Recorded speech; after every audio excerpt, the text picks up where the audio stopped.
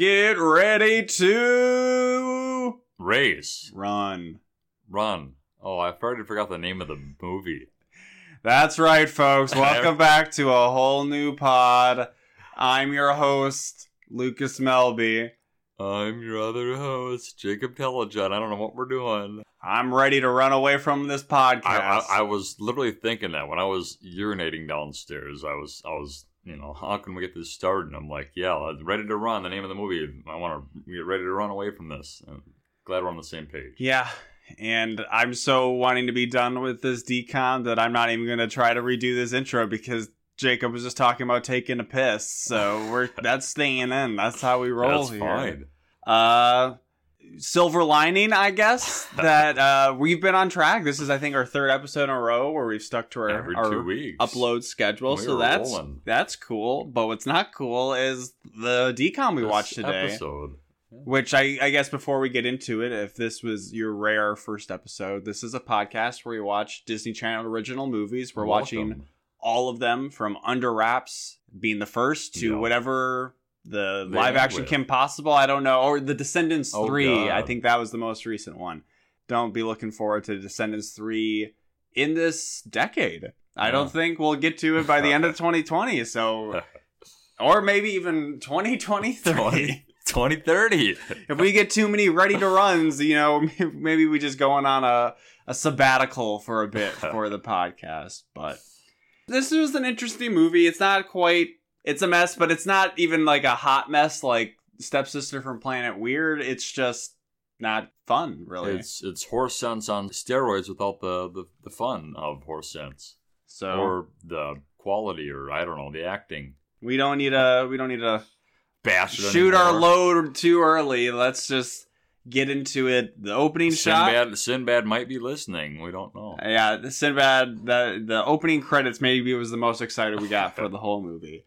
But the opening shot, probably one of the more inspired shots in the actual movie. It's just a long tunnel. It's kind of white. Yep. There's lots of light. It's misty, and then we see horses. Lots of horses with jockeys on them trotting out. And we get the title card, Ready to Run, which is possibly the most forgettable decom name that has ever been, to the point that it is hard to find anything about this movie. Also probably because nobody cares about it, but apparently there's a Dixie Chick song called Ready to Run. That's the first thing that comes up when you Google it. This movie. I was scrolling down through the Google list after typing in Ready to Run movie, and you pretty much get nothing of anybody talking about this movie. And it was so bottom of the barrel that I scrolled to, I think, the second page, and I was already getting, get ready to run and watch the Sonic the Movie trailer. Oh, no. So really not strong SEO for Ready to Run, and probably not strong SEO for any of the cast and crew in it,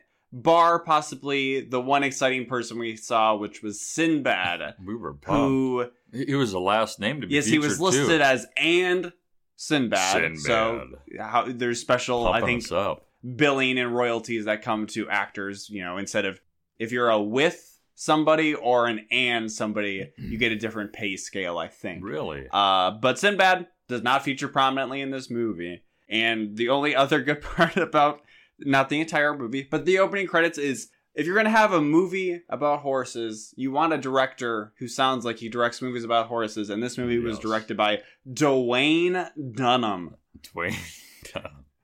That should have just been a name of one of the horses in the movie, because there was some ridiculous names. Dwayne The Rock Johnson. Dwayne.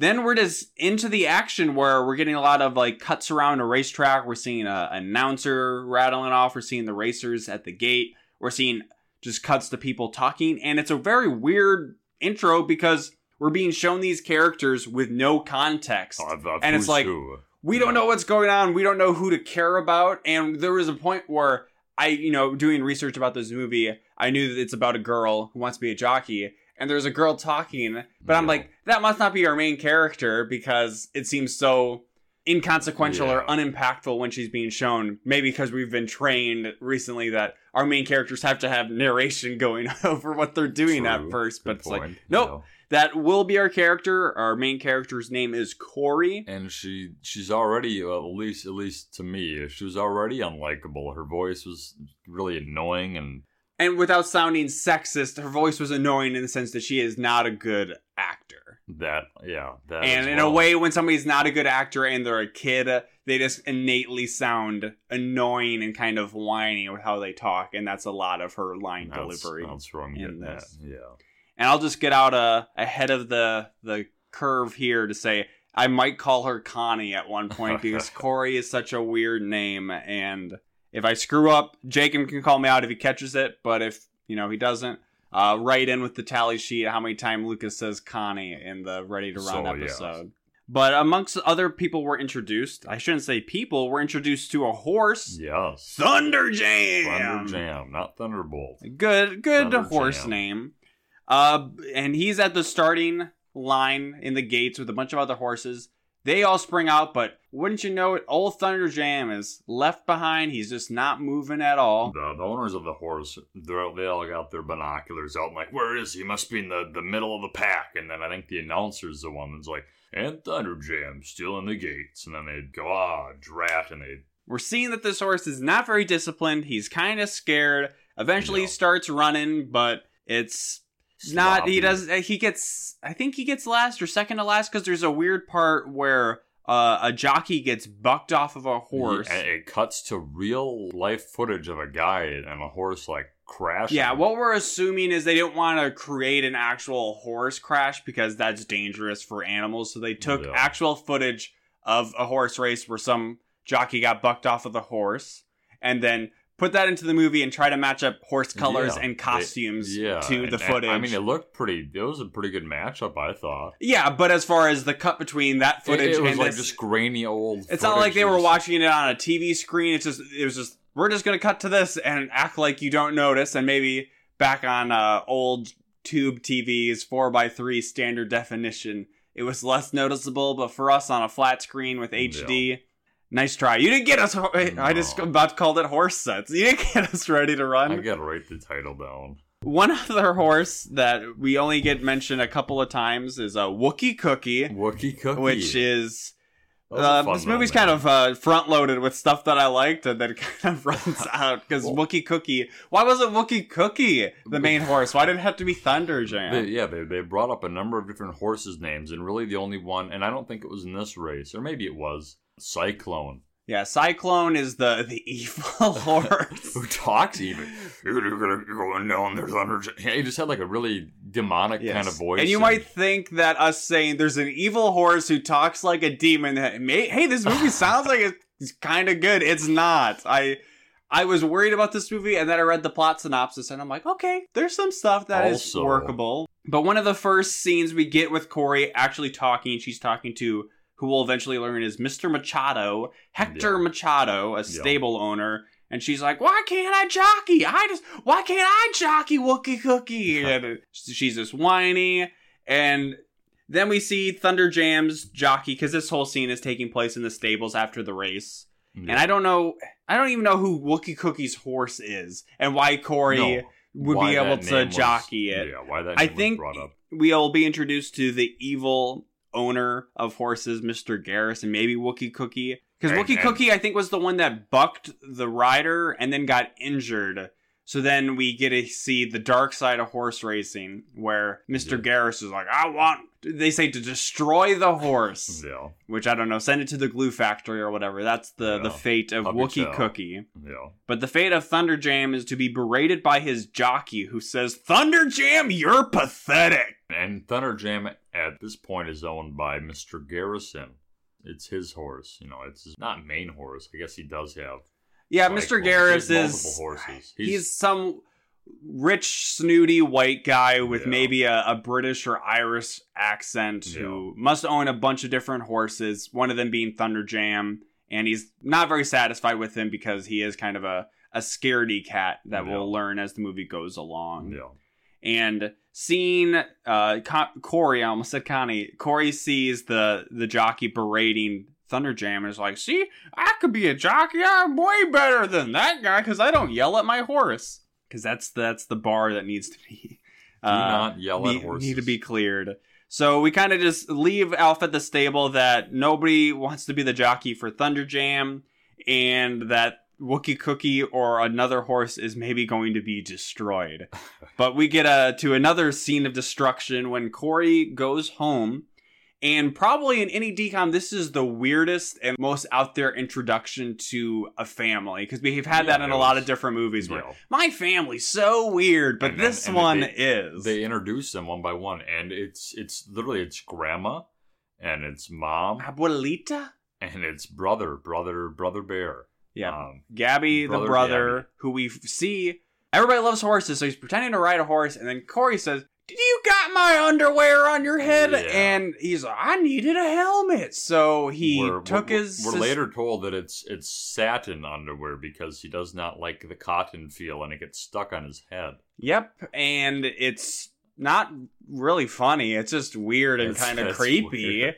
And she takes off her underwear. We see Abuelita because he takes off her underwear. Or the underwear on her head. Yeah, I think she just rips it off. Yeah. Okay. And then we see Abuelita because Corey and Hector Machado. It's all kind of. Yeah. I believe this is somewhere in California, so there's lots of people of Spanish ancestry.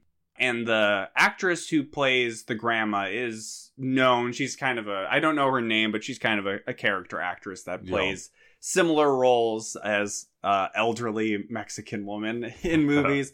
And her thing is she likes to fake bet on horse races with toothpicks, because not only is the kid pretending to be a jockey, he's also watching horse races, because in this land horse racing is just shown on television all of the time, and not just during the Triple Crown races. Big races, yeah. And then we meet Mom, who is the least interesting, where she's a diner waitress. Yeah. And she doesn't have any weird tick. She does, she's not wearing a jock strap around her eyes, walking around blind or anything. See, which is what's nice about this one. The family doesn't really get too involved into the movie as, where others, where we end up ending with have 20 characters we need to follow along and know every little bit of detail. It really just comes down to 5.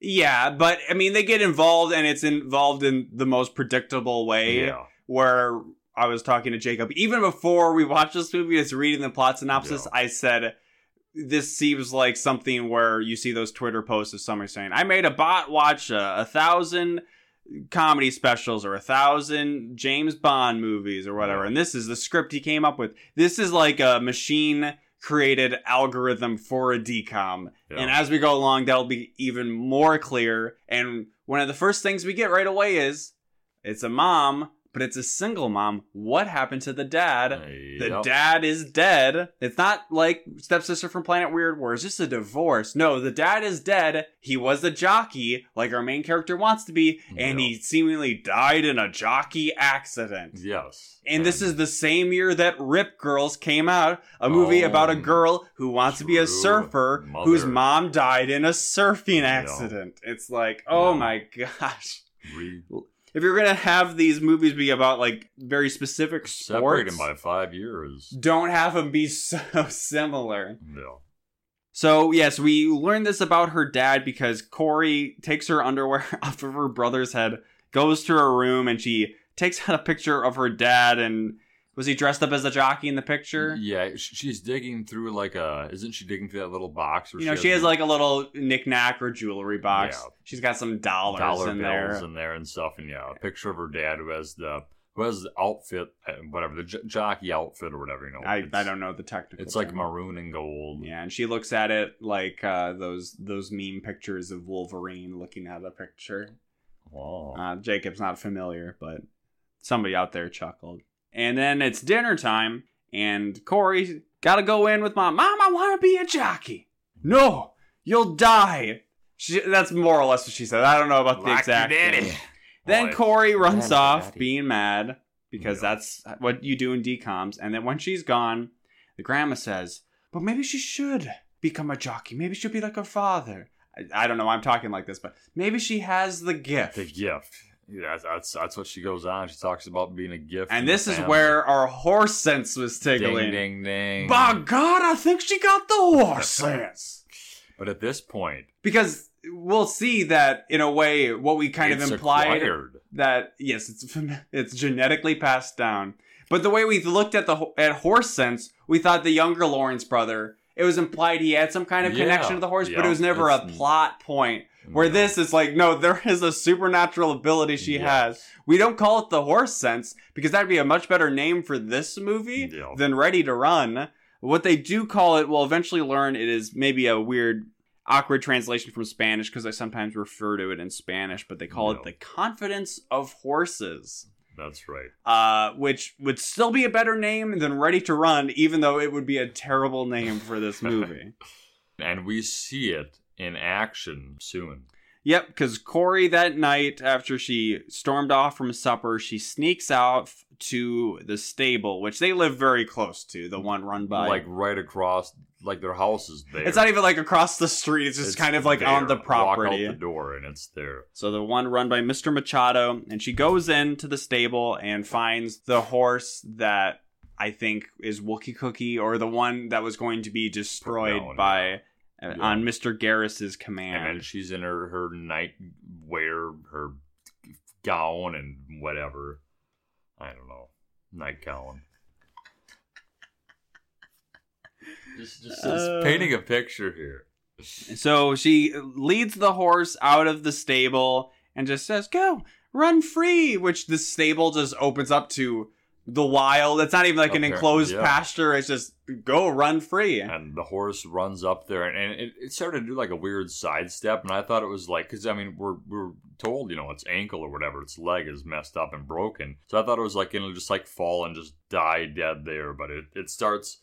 Yeah, it's completely fine to walk off. So, and then it runs away. So, what was the issue that it needed to be killed for? And it started to do like some bucking, or whatever. It did the dramatic rearing back on its back legs. It did like some slow motion too, and we just see it over and over, like going up. And so it's seemingly thanking Corey for saving her. Yes. And then immediately when she returns to the stable, she hears whispers. Yes, she hears voices. And is anybody there? Yeah. I don't even know if she says that. She seems very like nonchalant about all of this that happens. We learn that it is the horses talking because we hear Thunder Jam say, "Hey, it's me, TJ. I'm talking to you." Is anybody there? Well, no, because then she says, "Oh, I must be going crazy. It's all the fumes." Yeah, she was first like, "Oh, wow, I'm really tired." One of those things where, wipe the sand from my eyes. What is happening? But then she says something about the fumes. And we said... and the horse says something too. What does she mean, fumes? Yeah, it doesn't make sense where... The poop fumes? Yeah, that's the only thing. Is it saying that Stinky? The horse poop? But it's like, there shouldn't be any chemicals in her house or in the stable that is making her high and... auditory hallucinations happening. So we learned that her father had this ability to be talking to horses. Yeah. But we don't know if like what activated it. Maybe that it was implied that it got activated because she saved that horse. The horse thanked her and bestowed on her, because now the horse is confident in her, so she has the confidence in horses. Yeah. Or the other horses are confident with her. Yeah. It's not clear. It doesn't matter. Next day at the stable, the guy who is apparently there to pick up the horse to go destroy it is pissed. Yeah. He's got like a truck. He's like, "I was supposed to be here this morning ready to take that horse. I drove all the way out here to kill a fucking horse. I better get a horse to kill. Garrison ain't gonna be too pleased about this. I gotta meet my horse killing quota." And then Mr. Machado comes up and says, "Corey, do you know anything about a missing horse?" And she like tries to, say like, "Mr. She's just Machado. like, he was gonna kill her." He's like, "I don't give a fuck." That's literally like what he says. He's like, I knew you had nothing to do with it. It probably just went off and flew away. And then later that day, Corey is at the races. She's talking with her grandma. And who's betting with toothpicks still? Yeah, 200 toothpicks on. She must have a terrible gambling problem, but has been able to just reduce it to tokenism, where she's able to get the thrill, but just not with actual money. She can just use toothpicks. So what happens to the toothpicks? Who's she betting them with? Well, she was betting them with the little brother at times. Earlier, yeah. In this scene, she's not. I think that would have been a great underlying theme: gambling addiction. Yeah, they could have done a lot of different things to make this movie a bit more interesting than it actually was. But she's asking her grandma, "Grandma, do you think horses can talk?" And she says, "Oh, see, horses talk." Yeah. "So can you talk to horses?" No. "But your father, he could talk to horses." And then she's like, "In English?" Is that what she said? She said, "In English?" I think she says in English. I don't know. So she's starting to gather that, oh, I guess some people can talk to horses. My dad could. We're learning that this could be passed down. This is where we hear the name Confidence of Horses. Yeah. And it's been something that other members of Corey's family, the Ortizes, have had. Yeah. But we don't really know if that actually means, like, physically talk, this sense that she's acquired, or, just that they have a way with horses. They don't really, like, ever establish that fully, which I think would have been an interesting thing to say, oh yeah, Dad actually could talk to horses.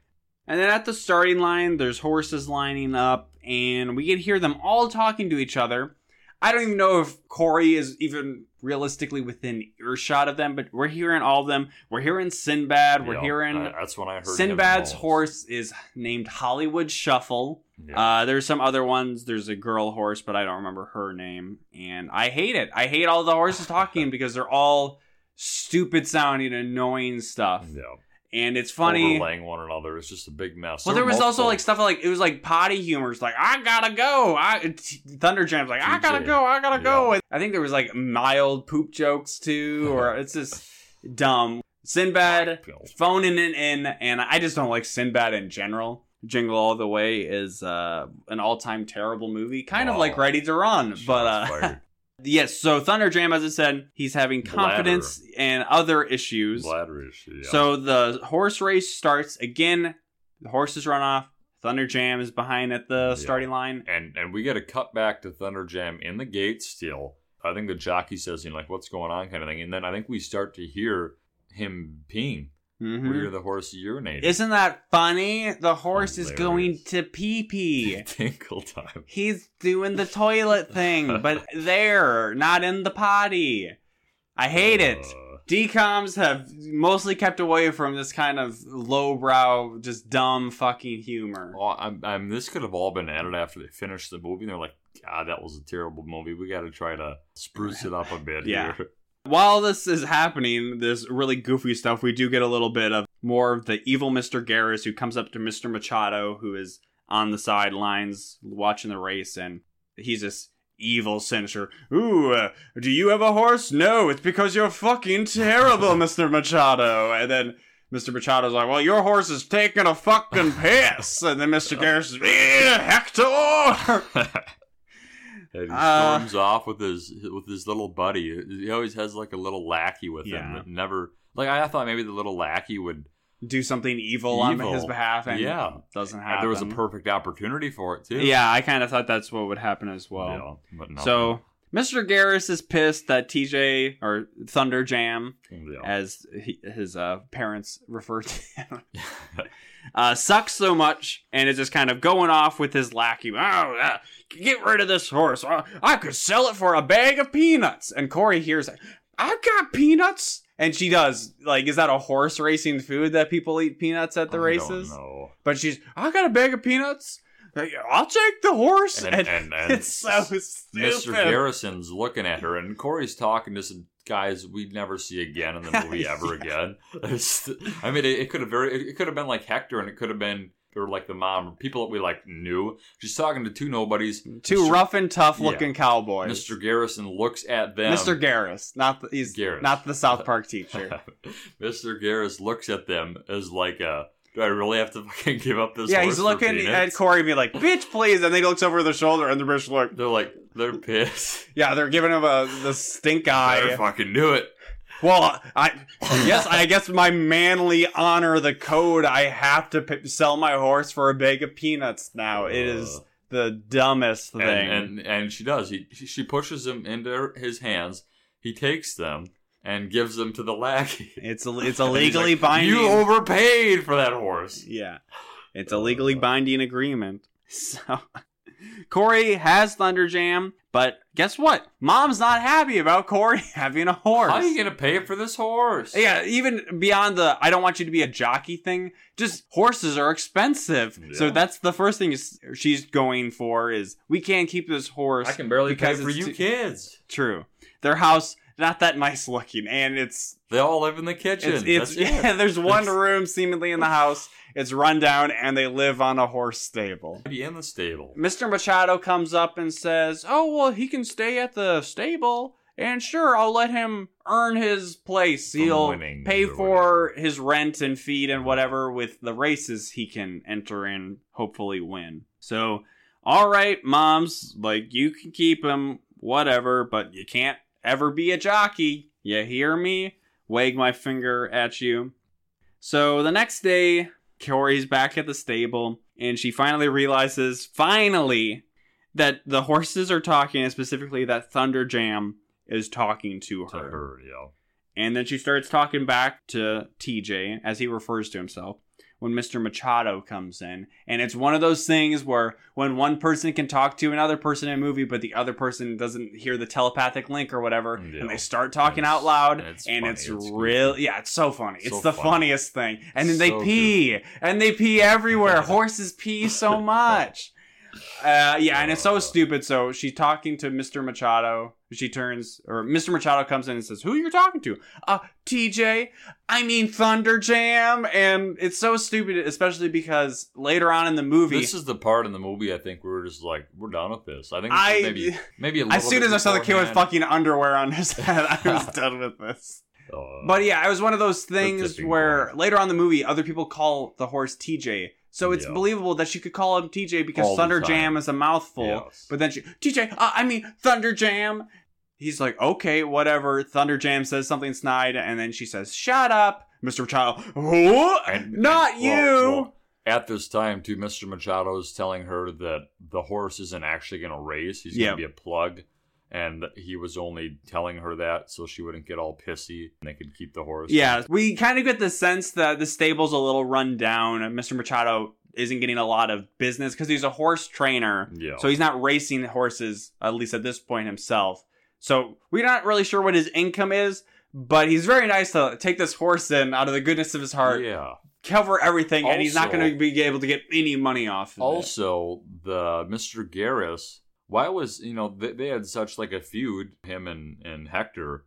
Why was he housing Wookie Cookie in his stable? That's kind of weird.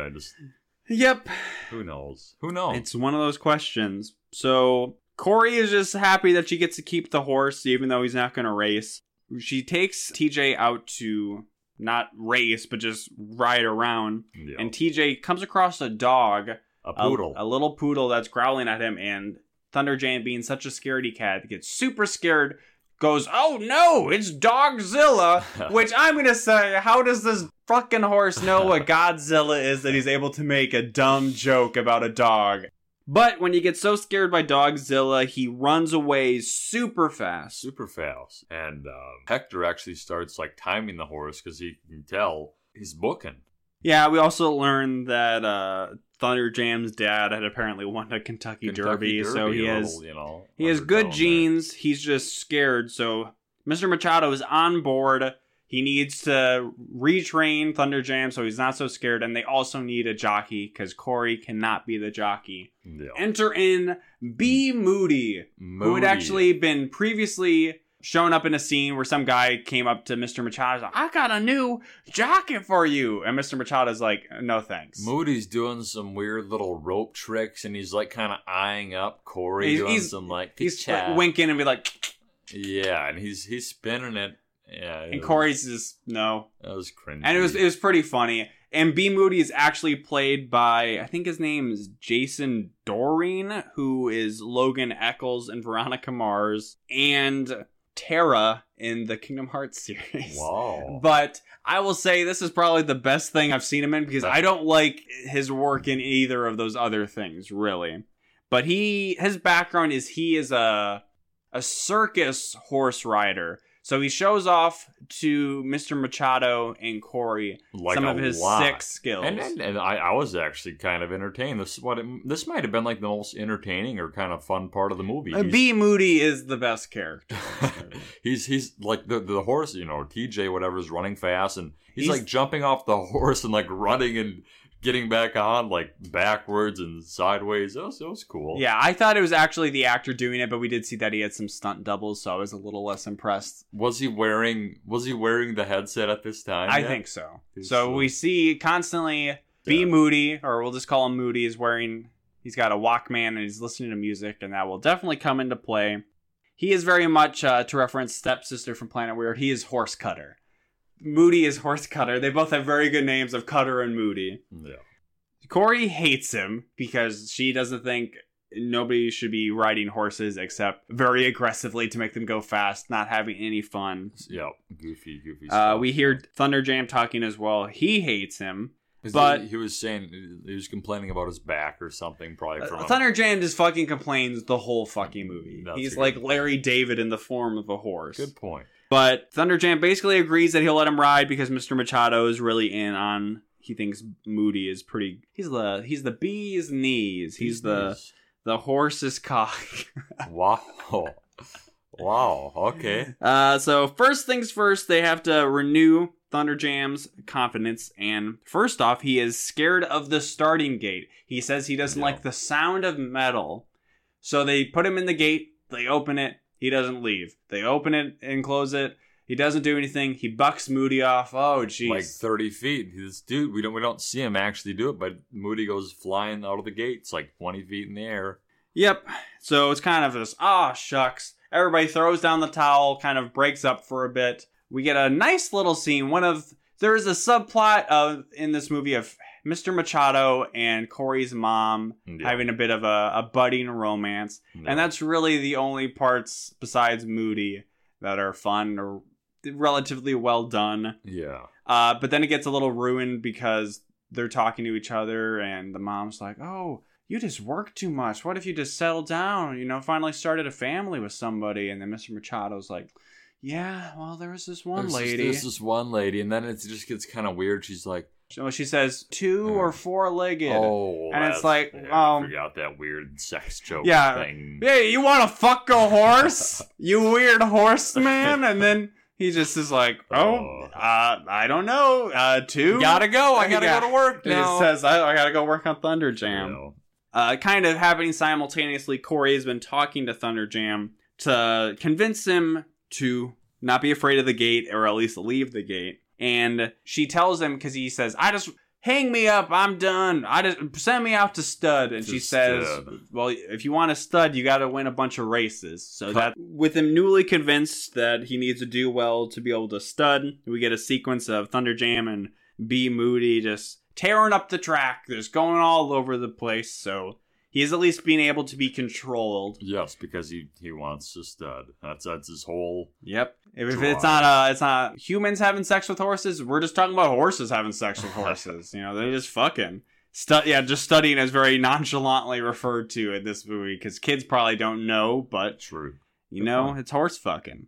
Yeah. Now you know. So with the renewed confidence that Thunderjam will actually be able to race, what are we gonna have other than ridiculous wardrobe trying on scene of Moody is wearing a bunch of different outfits to see what his jockey uniform will be. Not at a store or in the barn. He's in the middle of their house. I guess they do have 2 rooms. They have the kitchen and then they have a living room. Yeah, they're just in Corey's house, so I don't know where he's getting all this stuff, but he's got like a Toreador outfit. He's got a sombrero. He's got a almost Elvis outfit with tight white pants where they zoom in on his crotch very quickly. Area. It was weird. And it's just, jockeys all have to wear similar stuff. I'm sure there's rules regarding what they can wear. Why is this even a scene besides, again, this is a machine saying, this is fun thing, make them wear lots of hats.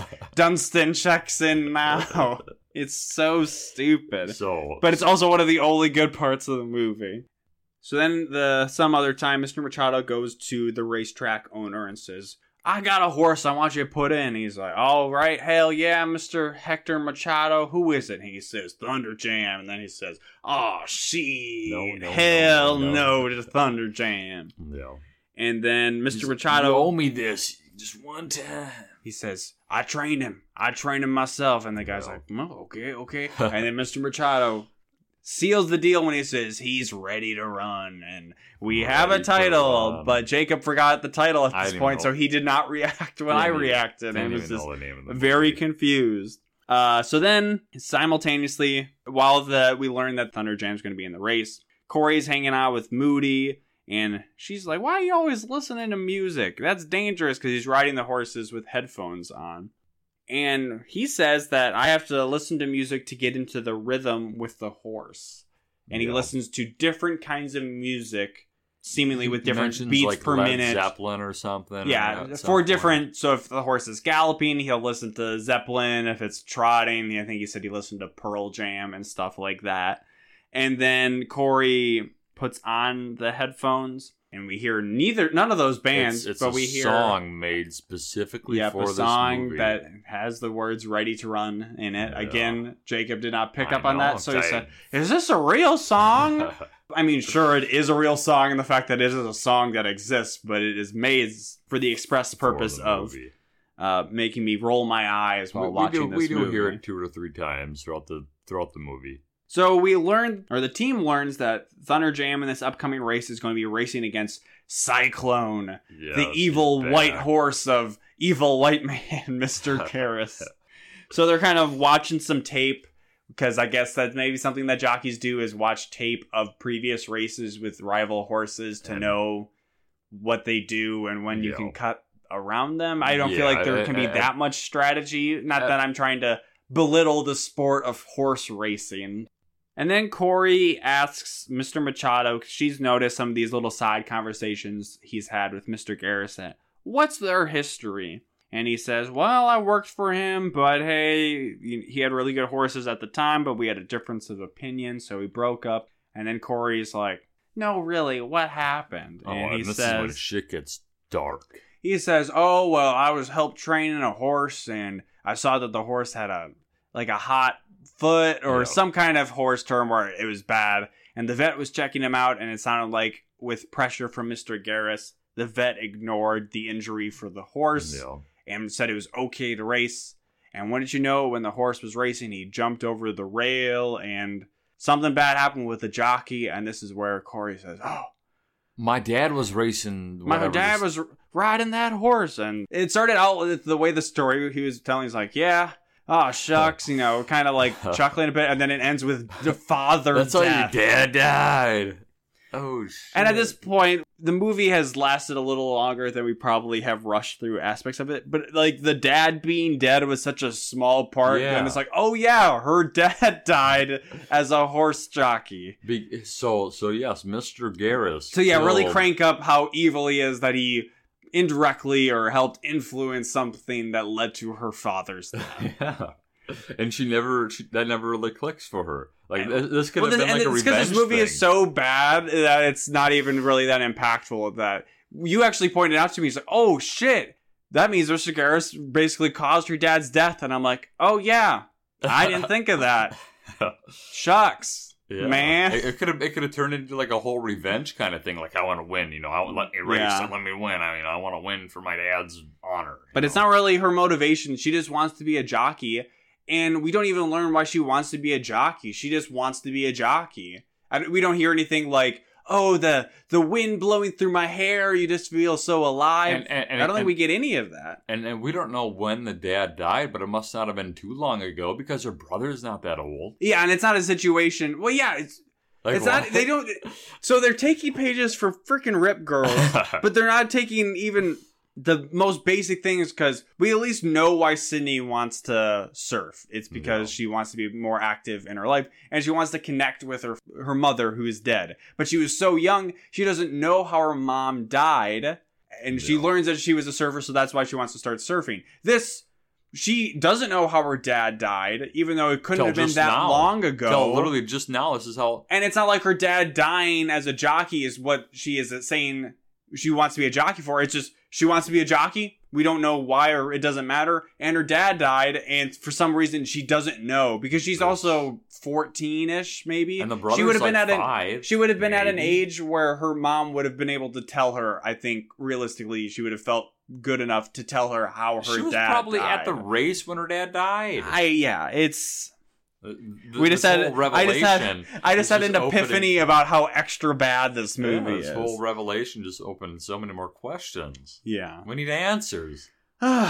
Anyways, the day of the race, Thunder Jam's first race, Mr. Garris is pissed that they're using his horse because he sold it for a bag of peanuts, and he wasn't doing anything with Thunder Jam, but he didn't think they would be able to do anything with him, so he's kind of ticked off about that. And Thunder Jam is scared of Cyclone, where we get some lines from Cyclone that is like, remember me, motherfucker? More or less. And he's like, I'm gonna get you out there. And it's like, how could horses really get at each other? But we'll learn kind of how. Yeah. Corey convinces him, despite his fear, to race. And at the line, Thunderjam is still too scared. He is freaking out. Moody's not really noticing this because he's jamming out with his headset on top of the horse. Yeah.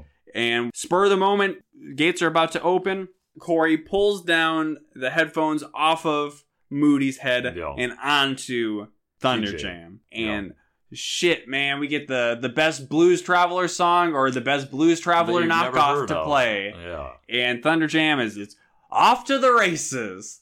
And he's ready to run. Fucking A, dog.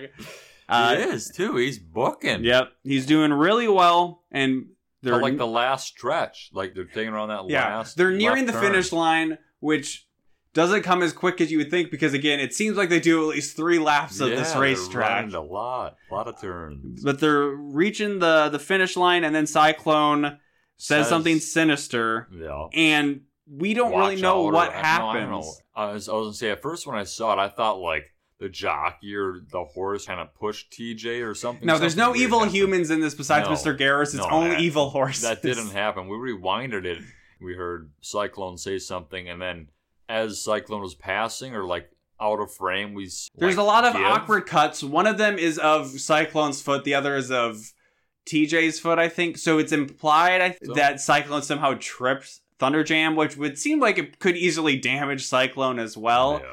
But what it is they don't want to create an actual horse accident or injury, so they just had to try to create an editing and did a terrible job of it. And this is another part of the movie, the actual racing of the horses. The footage is good. I'm sure there's crews out there that specialize in kind of horse videography or something, so they must have brought those on because it was good.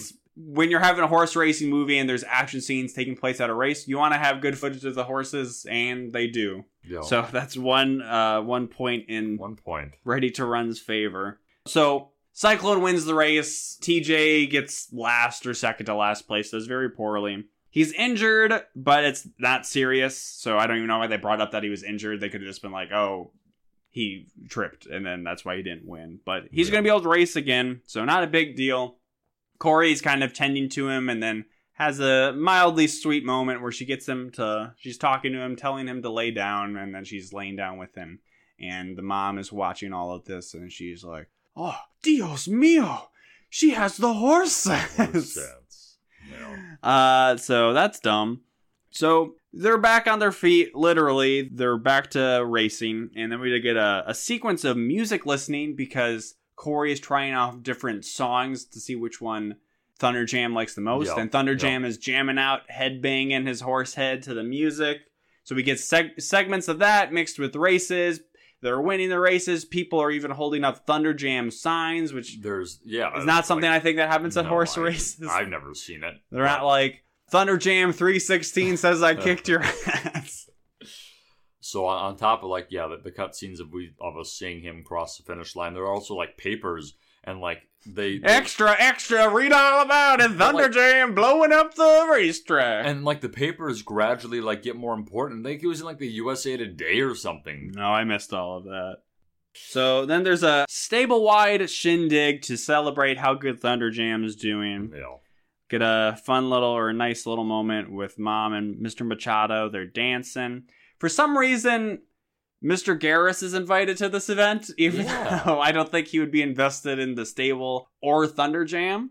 But we'll kind of see why he's there. Like, another little, like, sinister plot that could have been plugged in is the fact that maybe he still had the papers on Thunderjam, and it's his horse. He wants him now that he's successful. It could have been like the end of Air Bud, where they have disputed ownership, and then Thunderjam, who do you want to go with, me or Corey? And then, of course, it picks Corey. They could have, but there's a special announcement at the party where some random old guy who I guess is important horse racing person comes up to say, I got a special announcement. I've entered Thunderjam in a race.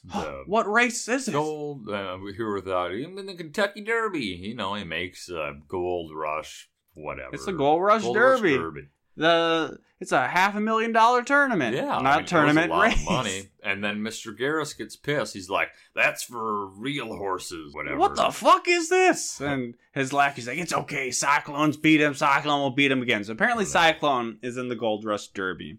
Yeah. But Mr. Garrus is pissed enough, and he is trying to take matters into his own hands that he's thinking, "I'm going to just cut Thunder Jam out right now." Yeah. So he was walking into the barn. We see him light a cigar very sinisterly. What's going to happen besides that he's a villain, so he has to smoke a cigar? This would have been a perfect time, too, for his lackey, too, to actually have some purpose in the film. Yeah, the lackey could have done this. But while this is happening, we cut back to Moody and Corey, who kind of hanging out in... This being a decom, I just assumed there was going to be maybe some forced love thing where they kiss at the end. That doesn't happen. No. But they're just kind of having... Moody kisses the horse. Yeah. But they're just having a fun little moment where they're talking and they're excited about the race. Yeah. And he says, "Well, don't you think you should be the jockey? He's your horse and all." And Corey's like, I don't know. But then she stops because she has a feeling or something. Well, first she says, "Hey, I can talk to horses." And then Moody says, "Cool, I talk to my hamster." In English? Maybe that's where that No, part she came. just says, "Did he talk back?" And he's like, "What? You're crazy." And that's when her horse sense tingles, because back in the barn, It's burning down. Mr. Garrus had left his lit cigar behind in some hay, and it's burning up the stable, just like Ralph Cifarello, I believe that's his name, did in The Sopranos, where he burned down the stable with Tony Soprano's horse, and Tony got very mad. Rip. I would have watched this movie if it was just about Tony Soprano owning a horse. And that's basically The Sopranos season 4 is Tony owns a horse. Anyways, Moody and Corey are the only ones to react, even though they're yelling that there's a fire. They're the only one Moody yells, "There's a fire in the barn!" Yeah, they're the only ones that get there. Corey's Smoke leading is some coming horses out. Yeah. Moody is specifically dealing with trying to help Thunder Jam. Because his blanket, that covers the horses to keep them warm or whatever, is on fire. Whatever. So he's kind of stupidly, I don't know, trying to pat it, and then he gets it off, but in the process, he has burned his hands. 4th degree burns. Yes. His hands are gone. They're just stumps. It's just bone and charred bones where his hands used to be. He'll never do lassos and horse tricks again. The horses all get out. Everybody's fine. The only casualty is his hands. So this forces a situation where who's going to be the jockey? Because we didn't mention, but the horse race is like the day after the day of the party, or like the next day. Yes. So there's no preparation time. No. So Mom's like, "No, Corey, you can't be the racer or the jockey." Yeah. And Grandma says, "She was born for this. She got the horse sense." And then Corey had run off, and like that's all it took is the mom's like, "Shit, she does have the horse sense." So she goes and tracks down Corey. And as far as decom make good parent moments, this is the absolute worst, because all she is like is, "Well, your dad used to ride horses and he had the horse sense, and you like horses and you have the horse sense, so like I guess I have to let you jockey. I guess I have to let you ride the horse." Yeah, and like you just said too, like a lot of decoms have that father, mother to daughter, or whatever to son, kind of moment, like kind of like heart wrenching, It's not that Corey was kind of shitty, not like the shittiest decom daughter, but she kind of went behind her mom's back, got a whole fucking horse. That's true. And she doesn't really earn this. It's just, well, shit, you got this genetically passed down gift. I'm your mom. I'm helpless to do anything. I have to let you do this. Even though, as far as her wanting to be a jockey is such a non-issue as far as being fleshed out, that it's my whole fiber of my being is I want to be a jockey, and I can't tell you why. It's just, whatever. She was going to be a jockey. She was going to ride the fucking horse at some point. This is how we get there. The mom hands off the dad's old uniform that I guess was not bloodstained from his death or something. So she's like, "Oh, we thought she said dad's socks." And then we're like, that's what? We thought too. Sick, Mom. Thanks for the socks. But it's everything. It's a real actual get up. So maybe that's the thing. Maybe that's what the jockey uniform is called, or socks. I don't know. I do not care enough to look up the terminology of horse racing. I don't know either. So the whole crew, including the family, make a road trip to Santa Clarita for the Gold Rush Derby. The horse is pumped for the ride. Then after he got there, then he complained about it. Yeah, it's a very... He said there were 1,002 potholes, not including the ones that he didn't hit. So some cutting commentary about, hey, maybe we should treat horses better and not having them be in trailers, but racing them is fine. Yeah, and then killing them afterwards if they lose.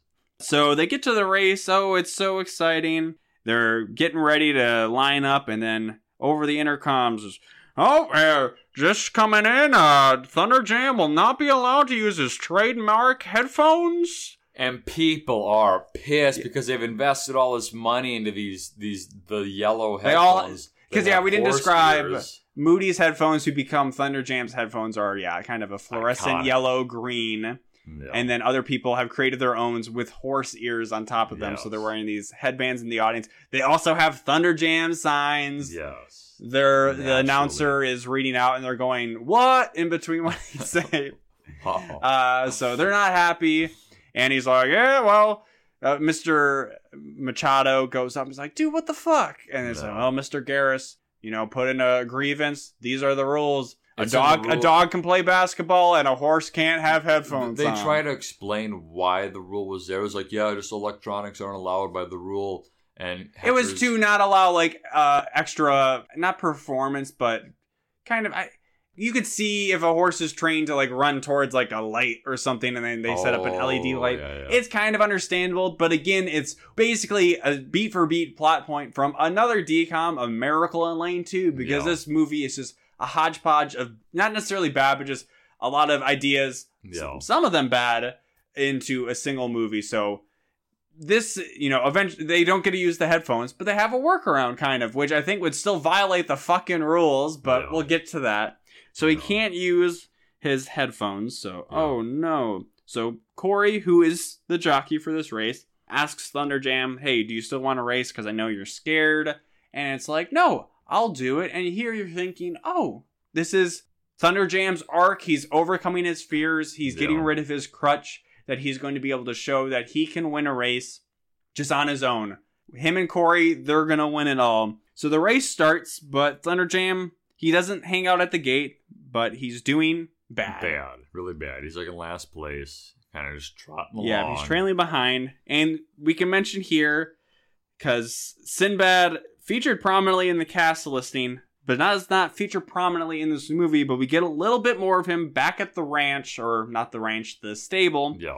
There are a couple dumb scenes cut in with all this action where a goat... Was it a goat? It was a sheep. A sheep is letting him out of his... Yes, so Sinbad's like, hey, sheep, get us out of here. We gotta go watch the telly. And it's like Babe. They must have... Babe, I think, probably came out a couple of years before this, so... Gordy, though. That was after Gordy. Yeah.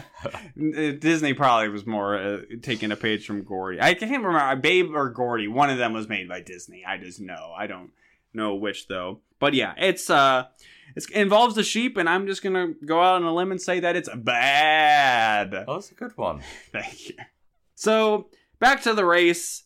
Thunder Jam's struggling. Sinbad is back home being like, I knew Thunder Jam would fucking blow it. But Moody is also disappointed. But then, hey, I have an idea. Ding, ding. He slips off. Where does he slip off to? The announcer's table. Because the announcer has a live mic, because he's, Thunder Jam running around. And Moody just starts unplugging shit, and he's plugging in his aux cord into the... No, he doesn't even do that. He has headphones, not Thunder Jam's headphones. He just has regular headphones, because aux cords weren't a thing in the year 2000. So what he does is he has big earphones, so really big poofy ones, by the microphone, and they just have the microphone. Is that what it was? I thought he was plugging stuff into it. I think he was plugging stuff into his CD player. Oh, maybe. And so that's how the volume is getting to the mic to then play the song for Thunder Jam, which again still would probably be a violation of the rule, because it's an electronic device helping him, but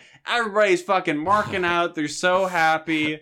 He goes from last to, it's not even realistic, really, that he could make up that much ground. I was thinking that too, because they were on I don't know, probably the second or third turn, and he was last, and now he's in the middle of the pack. He's fighting to get around and up to Cyclone, who's leading the way. Yeah, and wouldn't you know it?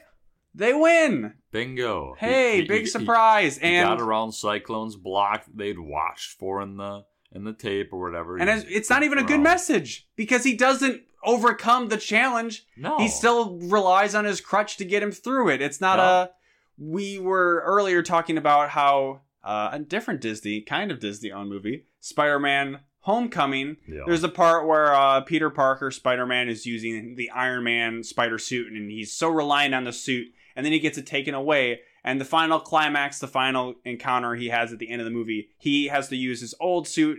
He has to just use it on his own, and he overcomes that challenge. Weird similarity that we were talking about that. Yeah. Had the parallel to this movie, and they learn nothing. Thunder Jam gets to win. He didn't really, well, maybe he cheated to win, but he doesn't grow at all. Because nobody grows in this movie. There's no growth. They grew their bank accounts by $500,000. That's true. But Corey gets to be a jockey. We don't know why she wants to be a jockey. We don't know. What's his name becomes a DJ. Well, you blew DJ it. Moody. So yeah, Table, we can just get to that. Really, the only other good part about this movie is the end. Not just because it's the end of the movie, but so we see the family is using their money from the race to build a new house, which is, for whatever reason, still right next to the stable. They didn't want to use their money to move a little bit farther away. No, we get one last call back to the grandma with her toothpicks because the little brother, who we've basically not talked about at all because he's not been in this movie other than putting underwear on his head, says, this house must have cost a lot of toothpicks. And it's, all right, you earned your money. See you in 5 years when you star in one of these movies. No, and then we cut to down by the stable. We see Moody in a cowboy hat and some more gold belt buckle now. Flamboyant. He must have got paid somehow. Cowboy clothes. I mean, I guess he was winning money from all those races leading up to it. But he's spinning. He's got a full DJ deck in front of him. He's got 2 records. He's scratching along. The horses are all trotting along to the music. They're starting to dance and stuff. He's like stepping back and then Thunder Jam comes out and he starts like kind of rapping, and then the movie kind of just fizzles out with that of Thunder Jam being like, "Here I go, dude, yeah, that's the me," and then it's like that's the end of the movie. Thanks for watching. We didn't get anything with the mother and Hector. Not really any payoff with that. No. I'm sure they hook up, but we needed that. We didn't get a. That's for a Ready 2 run. Oh no, no. So we give a lot of DCOM endings crap for ending abruptly or freeze frames, but quite honestly, this was the worst ending of anyone because before they cut to them being at the house, they win the race. They're by Thunder Jam. Somebody takes their picture, and then it fades out from the picture in a frame to them at the house. They could have just freeze framed picture. That's the end of the fucking movie. But like this weird. I mean, I love that we see DJ Moody, which isn't even a bad DJ name. He doesn't even really need to change anything. I like that. But just that. Like that, it's just like a wet fart, just a balloon's last breath. Yeah, just limping over the finish line. All right, that's fucking ready to run, and that's what we say. Fucking, that's ready to run. Ready to run. That's a wrap. So this is, I would say, somewhat momentous in that I might say this is the worst DCOM we've watched so far. Now, I enjoy Johnny Tsunami more than this, and You Lucky Dog is possibly as bad as this, but people may not remember our discussion of You Lucky Dog that much, because it was a fair bit ago. But the ending of You Lucky Dog...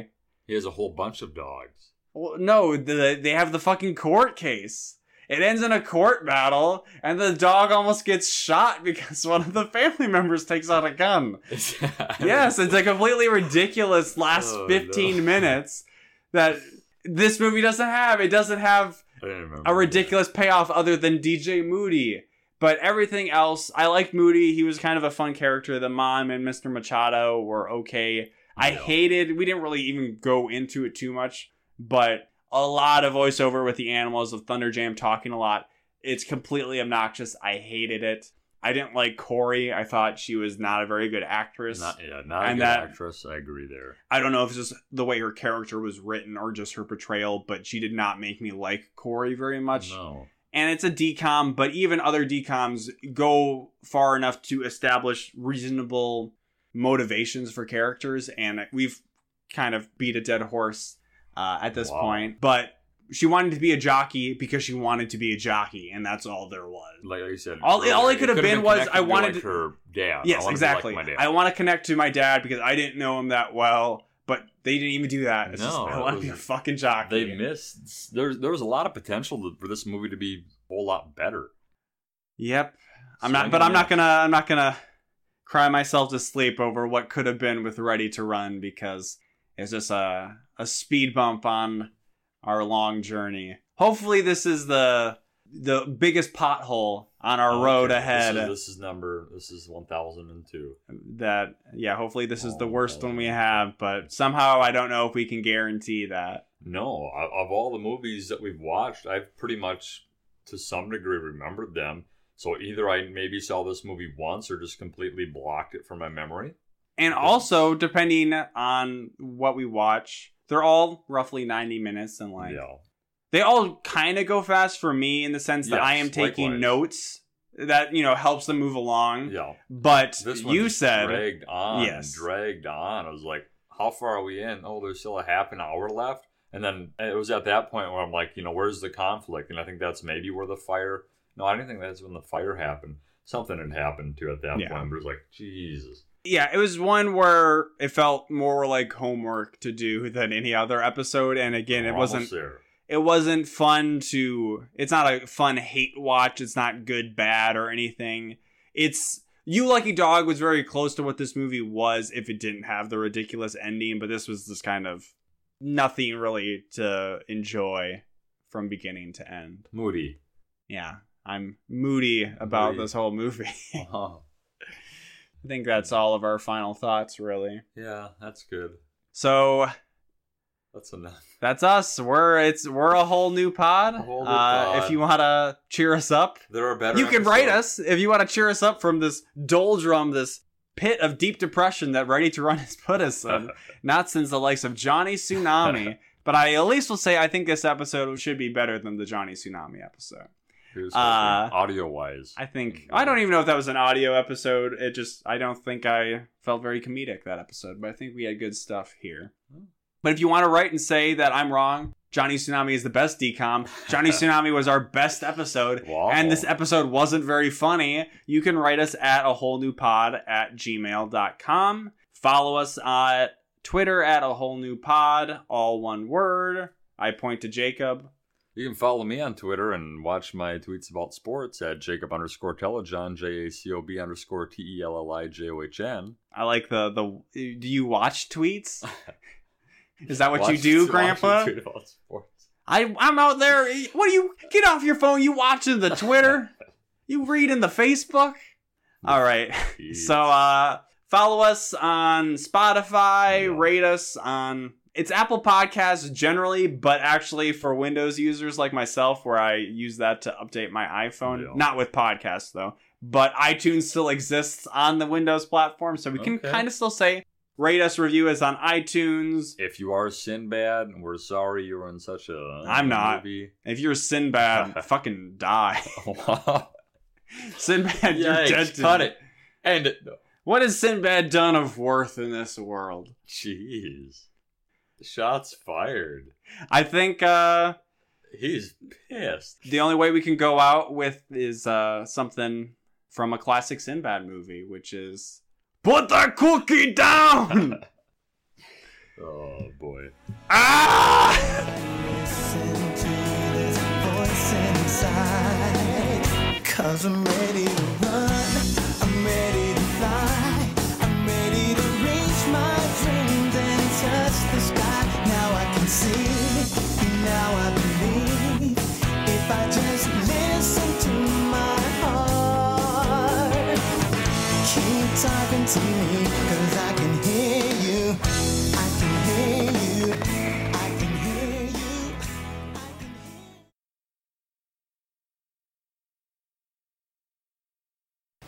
Singers and models, anyone in particular? Madonna and Paula Abdul. Really, that's a good choice.